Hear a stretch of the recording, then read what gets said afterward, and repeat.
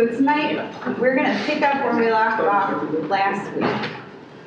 And so we were in 1 Kings, right? And we were in chapter 16. Nope, we're in chapter 17. So tonight, we're going to pick up in 1 Kings 18. So who remembers who we're talking about? Elijah.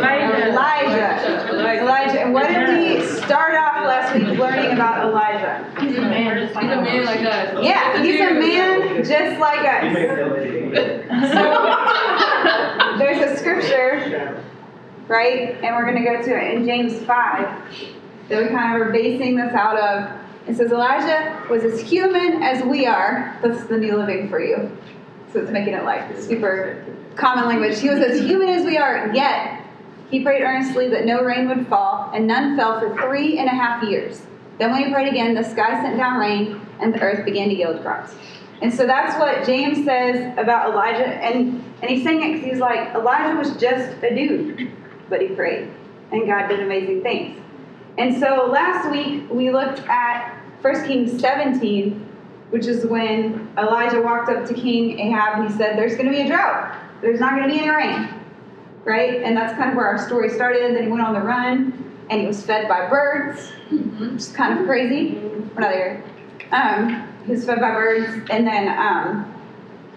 then he went and he stayed with the widow, right? And the Lord supernaturally provided for them. So here's this thing in the Bible, is sometimes we see these chapters and we see these verses, and so we're turning one page, right? We're going from chapter 17 to chapter 18. But I need you guys in your minds to think 3 years are behind those between those pages. When we turn to the next chapter, okay, in the Bible, there's 3 years there. So you gotta in your mind kind of stretch it out, and that's why when we read the Bible, it's really important to pay attention to details, right? Because it's so easy to think man, Elijah was being supernaturally provided for with this widow, and their son died, and then he prayed, and he came back to life, and then the next day, right? And we missed that this was a process, that Elijah was living a normal human life in normal human time where things didn't happen just like this. And that's really important, because if we don't pay attention to that detail, then we think, because we read the Bible, maybe we read through chapters fast, we think things happen just like this, and then when they don't happen like that for us, we're like, how come God doesn't bless me? Well, he does. Just you feel the length with you, right? When you turn the page, you don't feel that for years, right? You're not right? You don't feel it. And so we got to know that 3 years have passed, but we're going to jump in, and we're going to look at what happens with Elijah next. And so tonight, we're going to read a whole other chapter of the Bible, right? Cool. So you get to say, after last week and this week, if you're at both, I've read 2 chapters of the Bible, right? Yeah. That's pretty cool. And some of you guys hopefully read more, but if you haven't, you're like, I've read 2 chapters of the Bible this month. It's pretty cool. So jumping in at 1 Kings 18:1.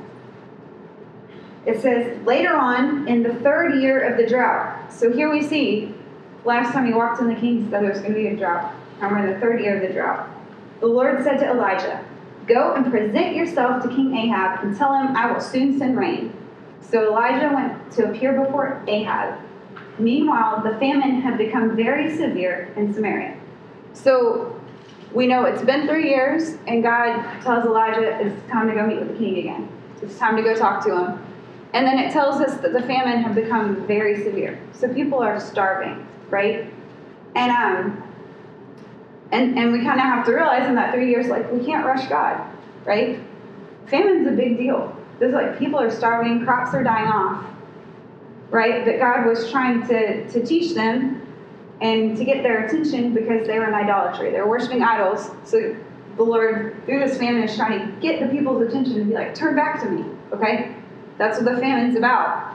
And so it had become severe. In verse 3, because of the famine severe, Ahab summoned Obadiah, who was in charge of the palace. And then it gives us this little side story about Obadiah. It says, Obadiah was a devoted follower of the Lord. Once, when Jezebel had tried to kill all the Lord's prophets, Obadiah had hid 100 of them in 2 caves. He put 50 prophets in each cave and supplied them with food and water. That's a little side thing, but it's important for later. It's an important detail. Ahab said to Obadiah, "We must check every spring and valley in the land to see if we can find enough grass to save at least some of my horses and mules." So they divided the land between them. Ahab went one way by himself, and Obadiah went the other way by himself. Okay, what's wrong with that? It's separated. It's split up.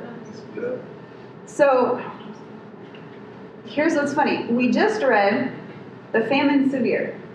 People are dying, right? What is Ahab worried about? He's worried about his horses. Okay, so his priorities are maybe a little out of whack, right? He's like, I don't want my animals to die, and the whole time his kingdom is like suffering and starving to death. So he's a little off his priorities. Okay, and So we kind of need to know that, and that's kind of the Lord's trying to get the king's attention. He's trying to get the people's attention. Verse 7, it says, "As Obadiah was walking along, he suddenly saw Elijah coming towards him. Obadiah recognized him at once and bowed low to the ground before him. 'Is it really you, my lord?' Elijah asked. 'Yes, it is,' Elijah replied. 'Now go tell your master, Elijah is here.'" And then we have, this is kind of a funny story. We'll talk about it in a minute. "Oh, sir," Obadiah protested, "what harm have I done to you that you're sending me to my death at the hands of Ahab? For I swear by the Lord your God that the king has searched every nation and kingdom on earth from end to end to find you. And each time he was told, Elijah isn't here. King Ahab forced the king of that nation to swear to the truth of his claim. And now you say, go tell your master, Elijah is here. But as soon as I leave you, the Spirit of the Lord will carry you away to who knows where. And when Ahab comes and cannot find you, he will kill me. Yet I have been a true servant of the Lord all my life. Has no one told you, my Lord, about the time when Jezebel was trying to kill the prophets of the Lord, and I hid 100 of them in 2 caves and supplied them with food and water? And now you say, go tell Ahab your master Elijah is here. Sir, if I do that, Ahab will certainly kill me." Right? So this guy, he loves the Lord, but he's maybe a little practical. And we learned some context of what has happened in this 3 years since this famine started, right? Famine started after Elijah came to the king and he said, there's going to be famine, right? And then apparently, in that 3 years' time, the king has looked for Elijah. He's tried to find him, okay? And apparently, he's tried to find him to the point that he's made these other kings and other kingdoms swear that if they're lying, he's going to kill them. Right? I don't really know how he's going to do that because people are starving to death, but he thinks he's going to kill him. Obadiah believes him, right? So he's a little worried. But, you know, like, we don't really know really why he's worried or what. And the Bible doesn't give us any commentary on, like, whether this is right or wrong. It's just kind of what happened. But Elijah tells him, like, nah, I'm not going to disappear. Okay, I'm not going to be hidden. So in verse 15 it says, Elijah said, I swear by the Lord Almighty, in whose presence I stand, that I'll present myself to Ahab this very day. So Obadiah went to tell Ahab that Elijah had come, and Ahab went out to meet Elijah. When Ahab saw him, he exclaimed, so is it really you troublemaker of Israel? So that's a fun little greeting, right? Like, how do you feel? If you walked up to somebody and somebody's like, you, right? That's just not the greeting anybody wants, right? But that is how he gets greeted. So we kind of see this really awkward exchange, right? Ahab says, is it really you troublemaker of Israel? In verse 18, I've made no trouble for Israel, Elijah replied. You and your family are the troublemakers, for you refused to obey the commands of the Lord, and you've worshipped the images of Baal instead. Now summon all Israel to join me at Mount Carmel, along with 450 prophets of Baal and the 400 prophets of Asherah, who are supported by Jezebel. So in this, we get a little bit more context. Who made trouble for Israel? Was it Elijah? No. Did Elijah send the drought? No. God sent the drought, right? Elijah prayed to the Lord, and then he announced that the drought would come, but Elijah didn't do the drought, right? Like, even if you're a godly person, you can't just be like, it's not going to rain now. Like, I could say that. Is it going to happen?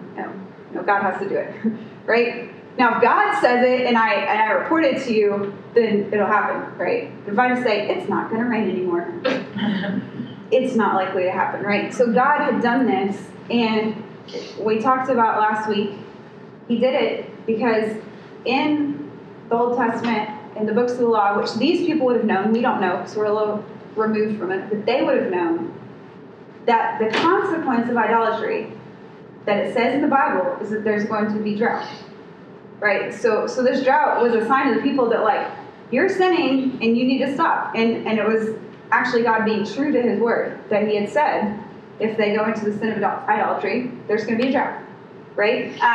So we see that Ahab, he's married to this lady Jezebel. She has a lot of prophets of Baal, who is a false god, and Asherah, who is another false god, right? And she's kind of like spearheading the worship of Baal and Asherah and these false gods in Israel, right?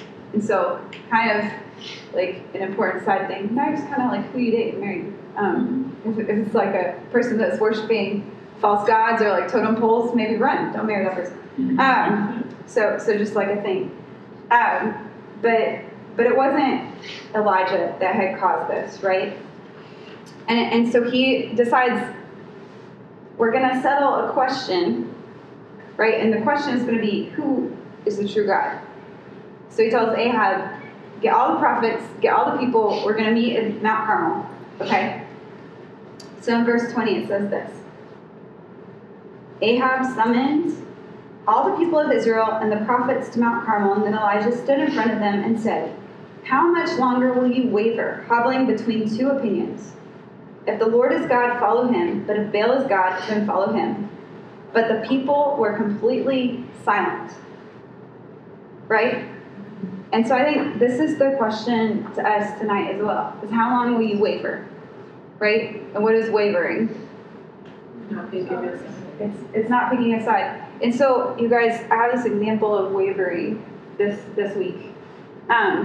So I really like chocolate. Does anybody else like chocolate? Yeah. Okay, I really like chocolate, and I was having a super stressed out day. There have been a lot of those. When he said, who's had a really icky week and needs prayer, like, I was like, in my head, like, me. But I was walking up there, so I was just thinking, like, God needs me. Right? But so the other day, he was going to the store, and he said, can I get you something? And I said, I want dark chocolate. Right? He said, what dark chocolate thing do you want? Right? Because there's many things. There are many kinds of dark chocolate, right? There's dark chocolate bars. There's things dipped in dark chocolate, right? I mean, it's endless. And I was like, because I didn't know, right? Like, I could have dark chocolate espresso. Could have dark chocolate Hershey bar. I could have dark chocolate almonds. And so, in this case, it really doesn't, in the face of eternity, matter what dark chocolate thing I picked. I didn't pick one. I sent him to the store, and he came back with 3. So he did pretty good, right? And so, like, when it comes to chocolate, it maybe doesn't matter if you waver, especially if your husband's awesome and he brings you, like, so he brought me chocolate-covered almonds. He brought me a Hershey bar, a dark chocolate Hershey bar, and then he brought me dark chocolate Oreos, which I didn't know existed, but they're amazing. Limited edition. They're limited edition, but like they're like fudge in the middle. Oh, okay. So like in that case, wavering didn't like. I mean, I'm not gonna stand before God and he's gonna be like Oreos or almonds, you know, like. But there are instances when wavering matters, right? But it was really funny because I was like, oh, I know I'm talking about this, and I like in that moment when we said, what do you want? I was like, I'm literally the Israelites. Because I couldn't pick. I know I want chocolate, but I don't know what I want as far as chocolate goes, right? But I really believe that in all seriousness, the Lord has this question for us. How long will you waver? How long will you stay on the fence? Right? And how do the people answer? They didn't. It says, yeah, we didn't. So they didn't say a word. And do you know the easiest way to say no is to say nothing? Right? But if you say nothing, it's definitely not a yes. It's definitely not a yes. And sometimes, like in life, when people are calling you to make a choice, y'all, especially for the Lord, it's like, what are you going to do? man, we hesitate, we say nothing, right? But God knows our heart, and He knows if our saying nothing is like waiting on the Lord to speak to us, and He knows if our saying nothing is like, well, I really know that I don't want to do the godly thing, right? And I would rather do that. So I'll just say nothing, right? But like when we say nothing, that's really a no, because it's definitely not a yes, right? It's that indecision place. So if we're going to say, I'm going to follow God, how hard would it be just to say, God, He's the God, I'll follow Him, right? They don't. They just stand quietly. So they're not making up their mind. So this is where we get to the contest, right? And this is why we're going to see how details are important to you here in a second. So verse 22, Elijah said to them, I'm the only prophet of the Lord who is left. Is that true? No. Because we just heard about Obadiah and 100 people they hit, right? But Elijah, he's been on the run for a very long time, right? He's literally been fed by birds and miraculous widow provisions for like 3.5 years. So he's maybe feeling isolated, but just sometimes we need to keep that in perspective. He says, I'm the only prophet of the Lord who's left, but Baal has 450 prophets. And then here's the contest he proposes. Now bring 2 bulls. The prophets of Baal may choose whichever one they wish and cut it into pieces and lay it on the wood on their altar, but without setting fire to it. I will prepare the other bull and lay it on the wood on the altar and not set fire to it. Then call on the name of your God, and I will call on the name of the Lord, and the God who answers by setting fire to the wood is the true God. And all the people agreed. So this is what he proposes. He says, prophets of Baal, there's 450 of you guys. You're going to get a bull. You're going to cut it up. This is how they did sacrifices and worship in these days in ancient Near East, okay? But you're going to cut it up. You're going to put it on the altar, and then you're going to pray. You can't do anything but pray, and we're going to see if your God answers. And then I'm going to do the same thing over here, and I'm going to pray, and we'll see who answers, right?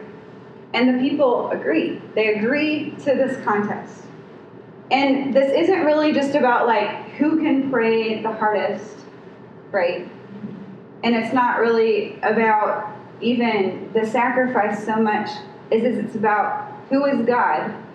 And Elijah has decided, we're going to settle this. We're going to settle who the true God is, right? Because whoever the real God is, He deserves the worship. And if it's not a real God, He does not deserve the worship. Okay? So they all agree to this contest. They're like, cool, let's do it. So we're going to read about the prophets of Baal first. Right? In verse 25 it says, Then Elijah said to the prophets of Baal, You go first, for there are many of you. There's lots of you guys. Just go ahead and let you go first. Choose one of the bulls and prepare it, and call on the name of your God, but do not set fire to the wood. So they prepared one of the bulls and placed it on the altar. Then they called on the name of Baal from morning until noontime. Y'all, that's a while. From morning until noontime, shouting, O Baal, answer us. But there was no reply of any kind. Then they danced, hobbling around the altar they had made. So they're working up a sweat. Calling Baal, okay? They are getting some exercise. And it says, about noontime, Elijah began mocking them. You'll have to shout louder, he scoffed, for surely he's a god. And he says, perhaps he's daydreaming or relieving himself. Maybe he's in the bathroom, right? Or maybe he's away on a trip, or maybe he's asleep and needs to be awakened. So he's making fun of them, but he's driving home the point that he's a god, right? So if he's a god, he can hear you. So he's maybe he's busy, maybe he's asleep, maybe he's in the bathroom, right? Maybe he's got a reason he's not answering. Call louder. So he's mocking them, but he's kind of drawing out the fact that this is foolishness. So they shouted louder and louder, following their normal custom. They cut themselves with knives and swords until blood gushed out. It says that was normal. It's not normal to me, but that was normal to them. They raved all afternoon until the time of the evening sacrifice, but still there was no sound, no reply, no response. So you have to think about this. These guys, they start in the morning, and they're calling on Baal, right? And this goes on for hours, and there's many of them. So this is like some kind of racket. And they're calling out for hours, and they're dancing, and they're screaming, and they're cutting themselves. And this goes all day. So they've done like a full work day, right? With no stopping. A full work day of like, they have just worked themselves into a frenzy, calling on Baal, and nothing. Nothing. Okay? Their God didn't answer. He didn't. He was silent. Probably the reason he didn't answer is because he wasn't there to begin with. But he didn't answer. Okay? So then we're going to read about what Elijah does. So this is the time of the evening sacrifice. So they've hit evening time now. It says, then Elijah called the people, come over here. They all crowded around him as he repaired the altar of the Lord that had been torn down. He took 12 stones, one to represent each of the tribes of Israel, and he used the stones to rebuild the altar in the name of the Lord. Then he dug a trench around the altar large enough to hold about 3 gallons. He piled wood on the altar, cut the bowl into pieces, and laid the pieces on the wood. So he's rebuilding the altar of the Lord, and the people would know this. That like these 12 stones, they symbolize who they are. Because they're Israel, they're the people of God, they're 12 tribes, and they would know what he's doing. And he's rebuilding this, and he gets it all ready. And it says, then he said, fill 4 large jars with water, and pour the water over the offering and the wood. After they'd done this, he said, do the same thing again. And when they finished, he said, now do it a 3rd time. So they did as he said. And the water ran around the altar and even filled the trench. So, like, it's wet. Fair. It's the Jackie commentary on that part. It's wet. He cut it up, and now the wood is wet. And does wet wood burn? No. No. Okay. It doesn't burn. So, verse 36. At the usual time for the offering of the evening sacrifice, Elijah the prophet walked up to the altar and prayed. O Lord, God of Abraham, Isaac, and Jacob, prove today that you are God in Israel and that I am your servant. Prove that I have done all of this at your command. O Lord, answer me. Answer me so that these people will know that you, O Lord, are God and that you have brought them back to yourself. Immediately, the fire of the Lord flashed down from heaven and burned up the young bull, the wood, the stones, and the dust. It even licked up all the water in the trench. And when the people saw it, they fell face down on the ground and cried out, the Lord, he is God. Yes, the Lord, he is God. And then just to finish off our section, it says, Elijah commanded, seize all the prophets of Baal, don't let a single one escape. So the people seized them, and Elijah took them down to the Kishon Valley and killed them there. He did that because they were leading the people away from God, okay? And that was like how they were to handle that at the time. But do you guys see Elijah repairs the altar, he says a simple prayer. And when you consider that these other guys had prayed for like probably about 8 hours straight, and then he just walks up and he's like, hey God, the God that our people have followed forever, would you please prove that you're the Lord and that I'm serving you? And like fire from heaven comes like that, right? And God answers him. And so Elijah, he was demanding an answer between Baal and the God of Israel. Who is the God? Right? And God answers. So immediately the people respond because they see this and they know. And like what we maybe don't get from this, but if you've read through the Old Testament, you'll remember, is like there's 2 other times where fire comes from heaven and lights the sacrifice on fire. The first one is when they dedicate the tabernacle, and the second time they dedicate the temple. Every time it's a symbol of God's blessing on his people and his being with his people. So like this is a powerful sign, and them being Israelites, they would have remembered that. And they're like, man, like God answered, right? And he answered fast. Baal, he did not answer. He did not do anything. So Elijah, in his prayer, the one thing that really sticks out to me is he says, prove so that the people will know that you're the Lord. Right? He's not really doing this for a big show. He's not doing this even to prove that, like, he's this awesome man of God. He's doing this because he wants God to prove to the people, I'm the true God, so that they'll follow him. right? Because they've been wavering. They've been going between God and Baal and God and Baal. If you read through the Old Testament, that's the history of Israel. They're kind of going back and forth and back and forth. And I think it's a very human epidemic because we still do it, right? But he's trying to get them to see that God, he's the true God. And so in this prayer, he's basically saying, you can't serve God and Baal. You can't serve God and Asherah. And we talked about that last week. We can't have God and anything, right? Anytime it's God plus something, like we've entered into idolatry because God doesn't have the first place in our heart. So I found this quote. It's by a theologian whose last name is Davis. He says this. It says, theology leads to discipleship. Commitments have consequences. If you don't know what theology is, right? It's what we believe about God. So what we believe about God leads to discipleship, how we live for God. So if we believe he's real, we believe he's able, we believe he's strong, we believe he's the way maker, like we say, we believe he loves us, that's going to be reflected in how we walk in our life, right? And so if we're walking in our life and it's not reflected, we might need to go back and ask, what do I really believe, right? Because those two, they're going to be congruent. One's going to reflect the other. So what Elijah's doing is he is calling the people to actually follow God.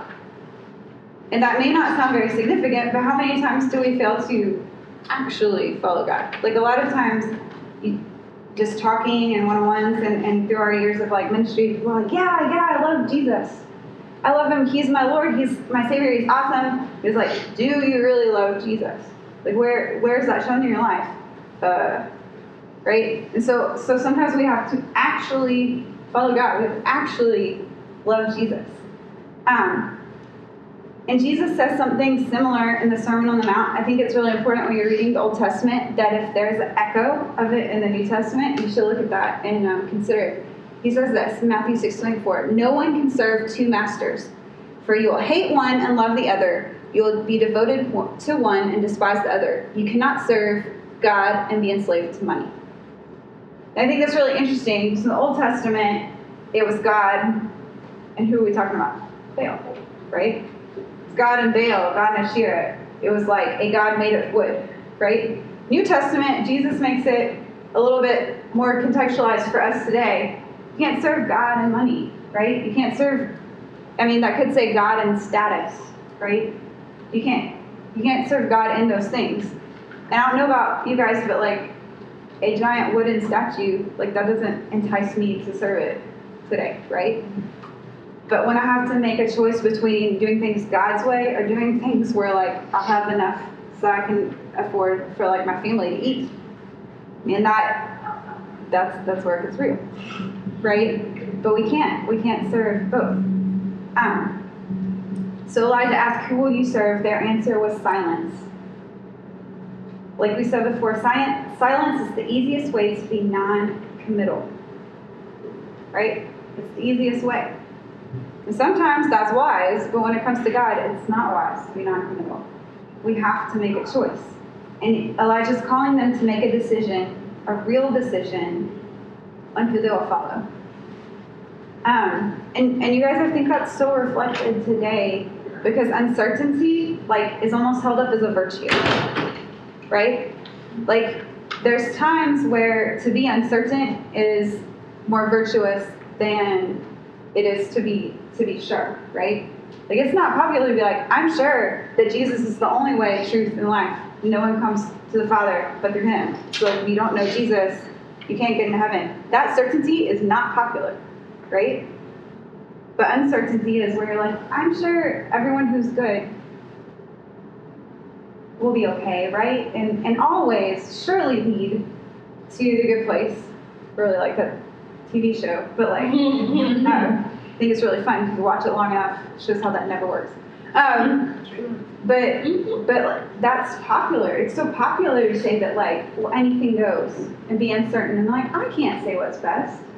That right now in our culture is held up as a virtue, but God doesn't call that a virtue. He calls that uncertainty. And so faith in God, if we have true faith in God, it's going to give us confidence. And I don't know about you guys, But to stand up against 450 other people who are saying, like, worship this God, worship Baal, he's the right way. And to be like one person alone in that, go before a king, and then stand before the people and trust that God will answer, you have to be certain, right? You have to trust that God.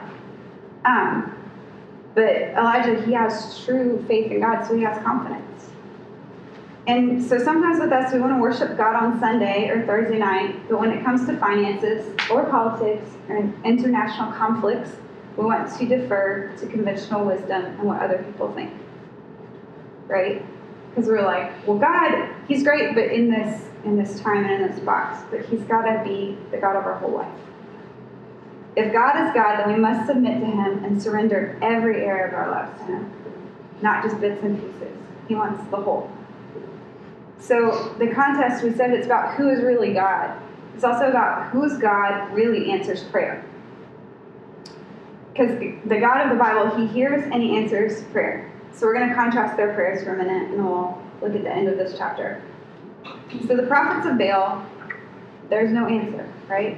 And like we said, they work up a sweat. They're in a total frenzy, calling out to this God, and he does not answer.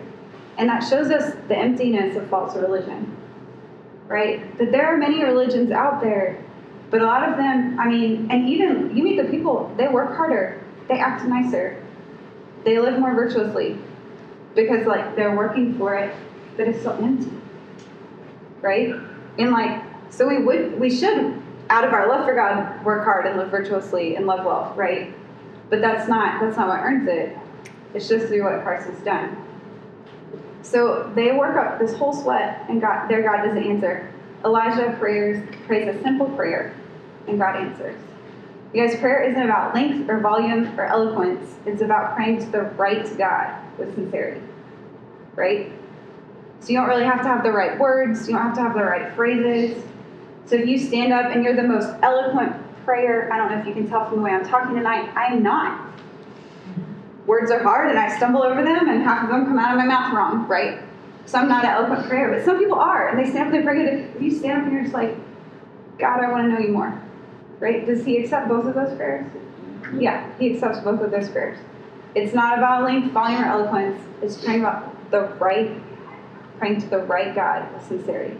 And Jesus talks about this too, same chapter as the other one, in Matthew 6, 7 through 8.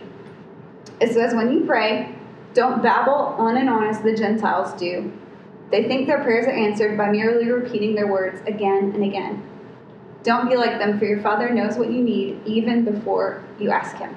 And I have to wonder if Jesus' audience thought back to the story of Elijah and the prophets of Baal when they heard this. Because it went on and on and on, right? But it was the wrong God. And so they just went on, and it's like, that's not why God hears. God hears because you're talking to him and you're sincere. So they had prayed long, but Elijah, man, a heartfelt 30-second prayer, and that was all it took. You can't manipulate God with gimmicks. He was drawn instead to the humble and heartfelt prayer of Elijah. So some applications for us from Elijah's prayer. I think these are up there. And so, as I said last week, when we look at Elijah, not only do we care about this really cool man of God, but he's also a dude like us. And we can learn a lot about prayer. Because for all the really cool, miraculous things God did, he was a man of prayer. And so we can kind of take these and we can apply them to our life too. So the first thing is we need to have a relationship with the living God. If we don't have a relationship with God through Jesus Christ, then we're not going to be praying to the right God. Okay? So that's what we need for effective prayer. The second one is to seek the glory of God. Because Elijah, when he's praying, he's not praying so that he'll be cool or God will just answer to validate him. He's praying that God would be glorified so that people will see that he's the true God and they'll follow him and worship him, right? The third thing is we can pray for rebels to turn to God.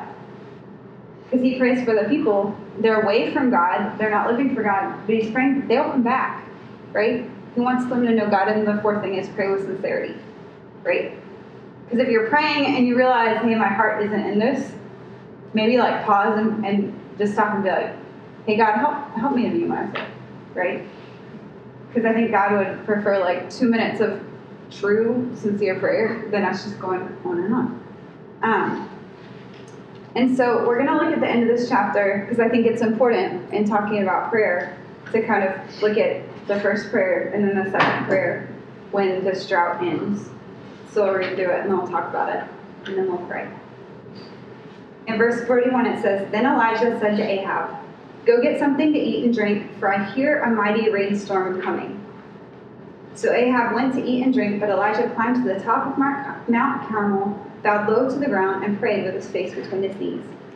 Then he said to his servant, Go look out toward the sea. And the servant went and looked, and then returned to Elijah and said, I didn't see anything. 7 times Elijah told him, Go and look. Finally, the 7th time the servant told him, I saw a little cloud about the size of a man's hand rising from the sea. Then Elijah shouted, Hurry to Ahab and tell him, Climb into your chariot, go back home, and if you don't hurry, the rain will stop you. Soon the sky was black with clouds, and a heavy wind brought a terrific rainstorm, and Ahab left quickly for Jezreel.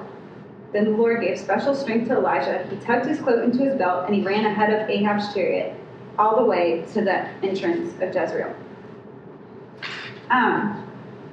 So in the first prayer that we just talked about a minute ago, it was a 30-second heartfelt prayer, right? And God answered. But in this one, it's a process, right? Like he prays, and he feels like God's going to do something, right? Because he says he heard it. I don't know if he heard it in the spiritual or what. It doesn't give us that detail, but it says he heard it, but there's no clouds. So he goes to pray, and it says 7 times he prays, and then finally there's a little cloud. But when he sees that little cloud, that's it, right? And so what happened to make it rain, right? What happened to make it rain? Because we saw that there was a drought. Why? Idolatry, right? They were worshiping the wrong God. So that's what caused the drought. So what happens to make it rain? People turn their hearts to God. Yeah, in verse 39, it says, When the people saw, this is when the fire fell, they fell face down to the ground and cried out, The Lord is God. Yes, the Lord is God. There's repentance, and they turn back to God, right? And so God answers. And I think that's how Elijah knew, more than like there being some like mighty voice of God that we don't read about. I think he knew, because he's like, they've turned their hearts to God, and God's going to like meet them in this. But keep in mind that Elijah's prayer for fire was answered immediately. His prayer for rain required persistence. God's inviting us to be people of prayer. Sometimes God answers right away, right? And sometimes it takes a little while. But I think the really cool thing with Elijah is that he realized that God's promises were an invitation to prayer. Because remember we talked about last week, the Bible says that if the people went into idolatry, there would be a drought. So he prays and there's a drought, right? And the Bible says if they were turned to God, he'll hear from heaven and heal their land. Elijah knew that too. So they turned back to God, right? And he goes to pray because he's like, you promised that if your people will humble themselves and turn back to you, then you will hear us. And you will send your blessing again. And so he goes and he holds God accountable for the promises. Well, how do we hold God accountable for his promises in our life? Right? Well, we got to know what's in there. Right? We probably got to know what's in there. Because if you don't know God's promises, they're in the Bible. Right? But if you don't know them, then you can't pray. But I think as we read the Bible and we see the promises that God has for his people, then we can pray with confidence, right? And know that that's an invitation, right? So we read sometimes in the Bible different promises of God, and God's inviting us as believers who are in a relationship with him to come in prayer and be like, hey, your word says this. So would you hear from heaven and would you do this? Because your word says this. And I think we really can trust him, but there's promises. I guess sometimes he answers his promises to me in ways that's not how I pictured it. Right? Because I have like one picture, but he always answers. He always answers. And so I think his promises are an invitation to prayer. So we're going to do that for a second. We're going to pray. And we're going to pray for those 4 things If you'll put them back up there, I think they're at the end. Because these looked like four really good things to pray about, right? And so we're gonna pray. And if you don't have a relationship with God, man, there's nothing better. There's nothing better. And you can tonight say, Jesus, I want to know you as my Lord and Savior, and I want to start to follow you, right? And so we're gonna pray for that. And then if you want to pray, we can pray and ask God to be glorified, right? In our city, in our campus. We can pray for friends to turn to God and loved ones to turn to God. And that's something that, like, if you love the Lord and you have family members that don't love the Lord and friends that don't love the Lord, man, like, yes, tell them about Jesus, but pray, because God can accomplish more, right? In 30 seconds than I can accomplish in many, many words, right? So we pray, and then we'll just ask the Lord to help us to pray sincerely. So if you guys would bow your heads, let's take a few minutes and pray. Lord, we just thank you that your promises are an invitation to prayer. And God, we pray that you would help us to be people of prayer who seek your face, Lord God. And God, that you would help every single one of us to have a sincere heart when we pray, Lord God, to sincerely trust that you hear us and that you'll answer. God, that we're not just calling out to some empty God that's in the bathroom or asleep or on vacation, but you're the true living God who never sleeps and never goes away. And you're always there to hear us, and you're attentive to our cry. And so, Lord God, I pray that you would give us that confidence in our hearts tonight, in Jesus' name. And so, with the head still bowed and eyes closed, is there anybody here that says, I need that relationship with God? If that's you, would you raise your hand?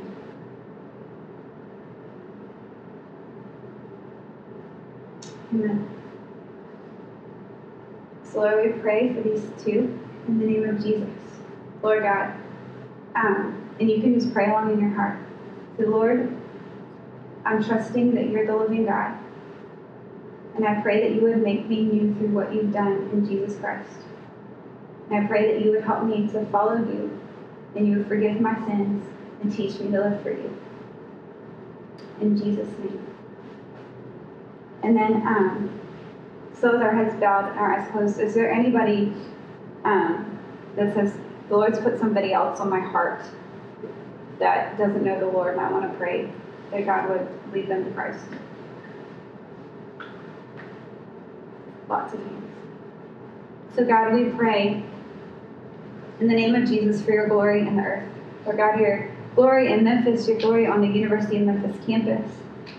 And God, we pray for our loved ones and our friends and those around us that don't know you.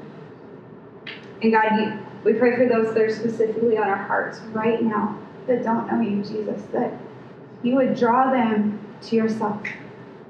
In the name of Jesus Christ, Lord, that you would help them to know you're the way, the truth, and life. God, that before they take their final breath, Lord Jesus, they would come into saving relationship with you. And God, we pray that you would help us to find ways to share about you with them. But God, most of all, that you would just meet them with the gospel somehow. In the name of Jesus, amen.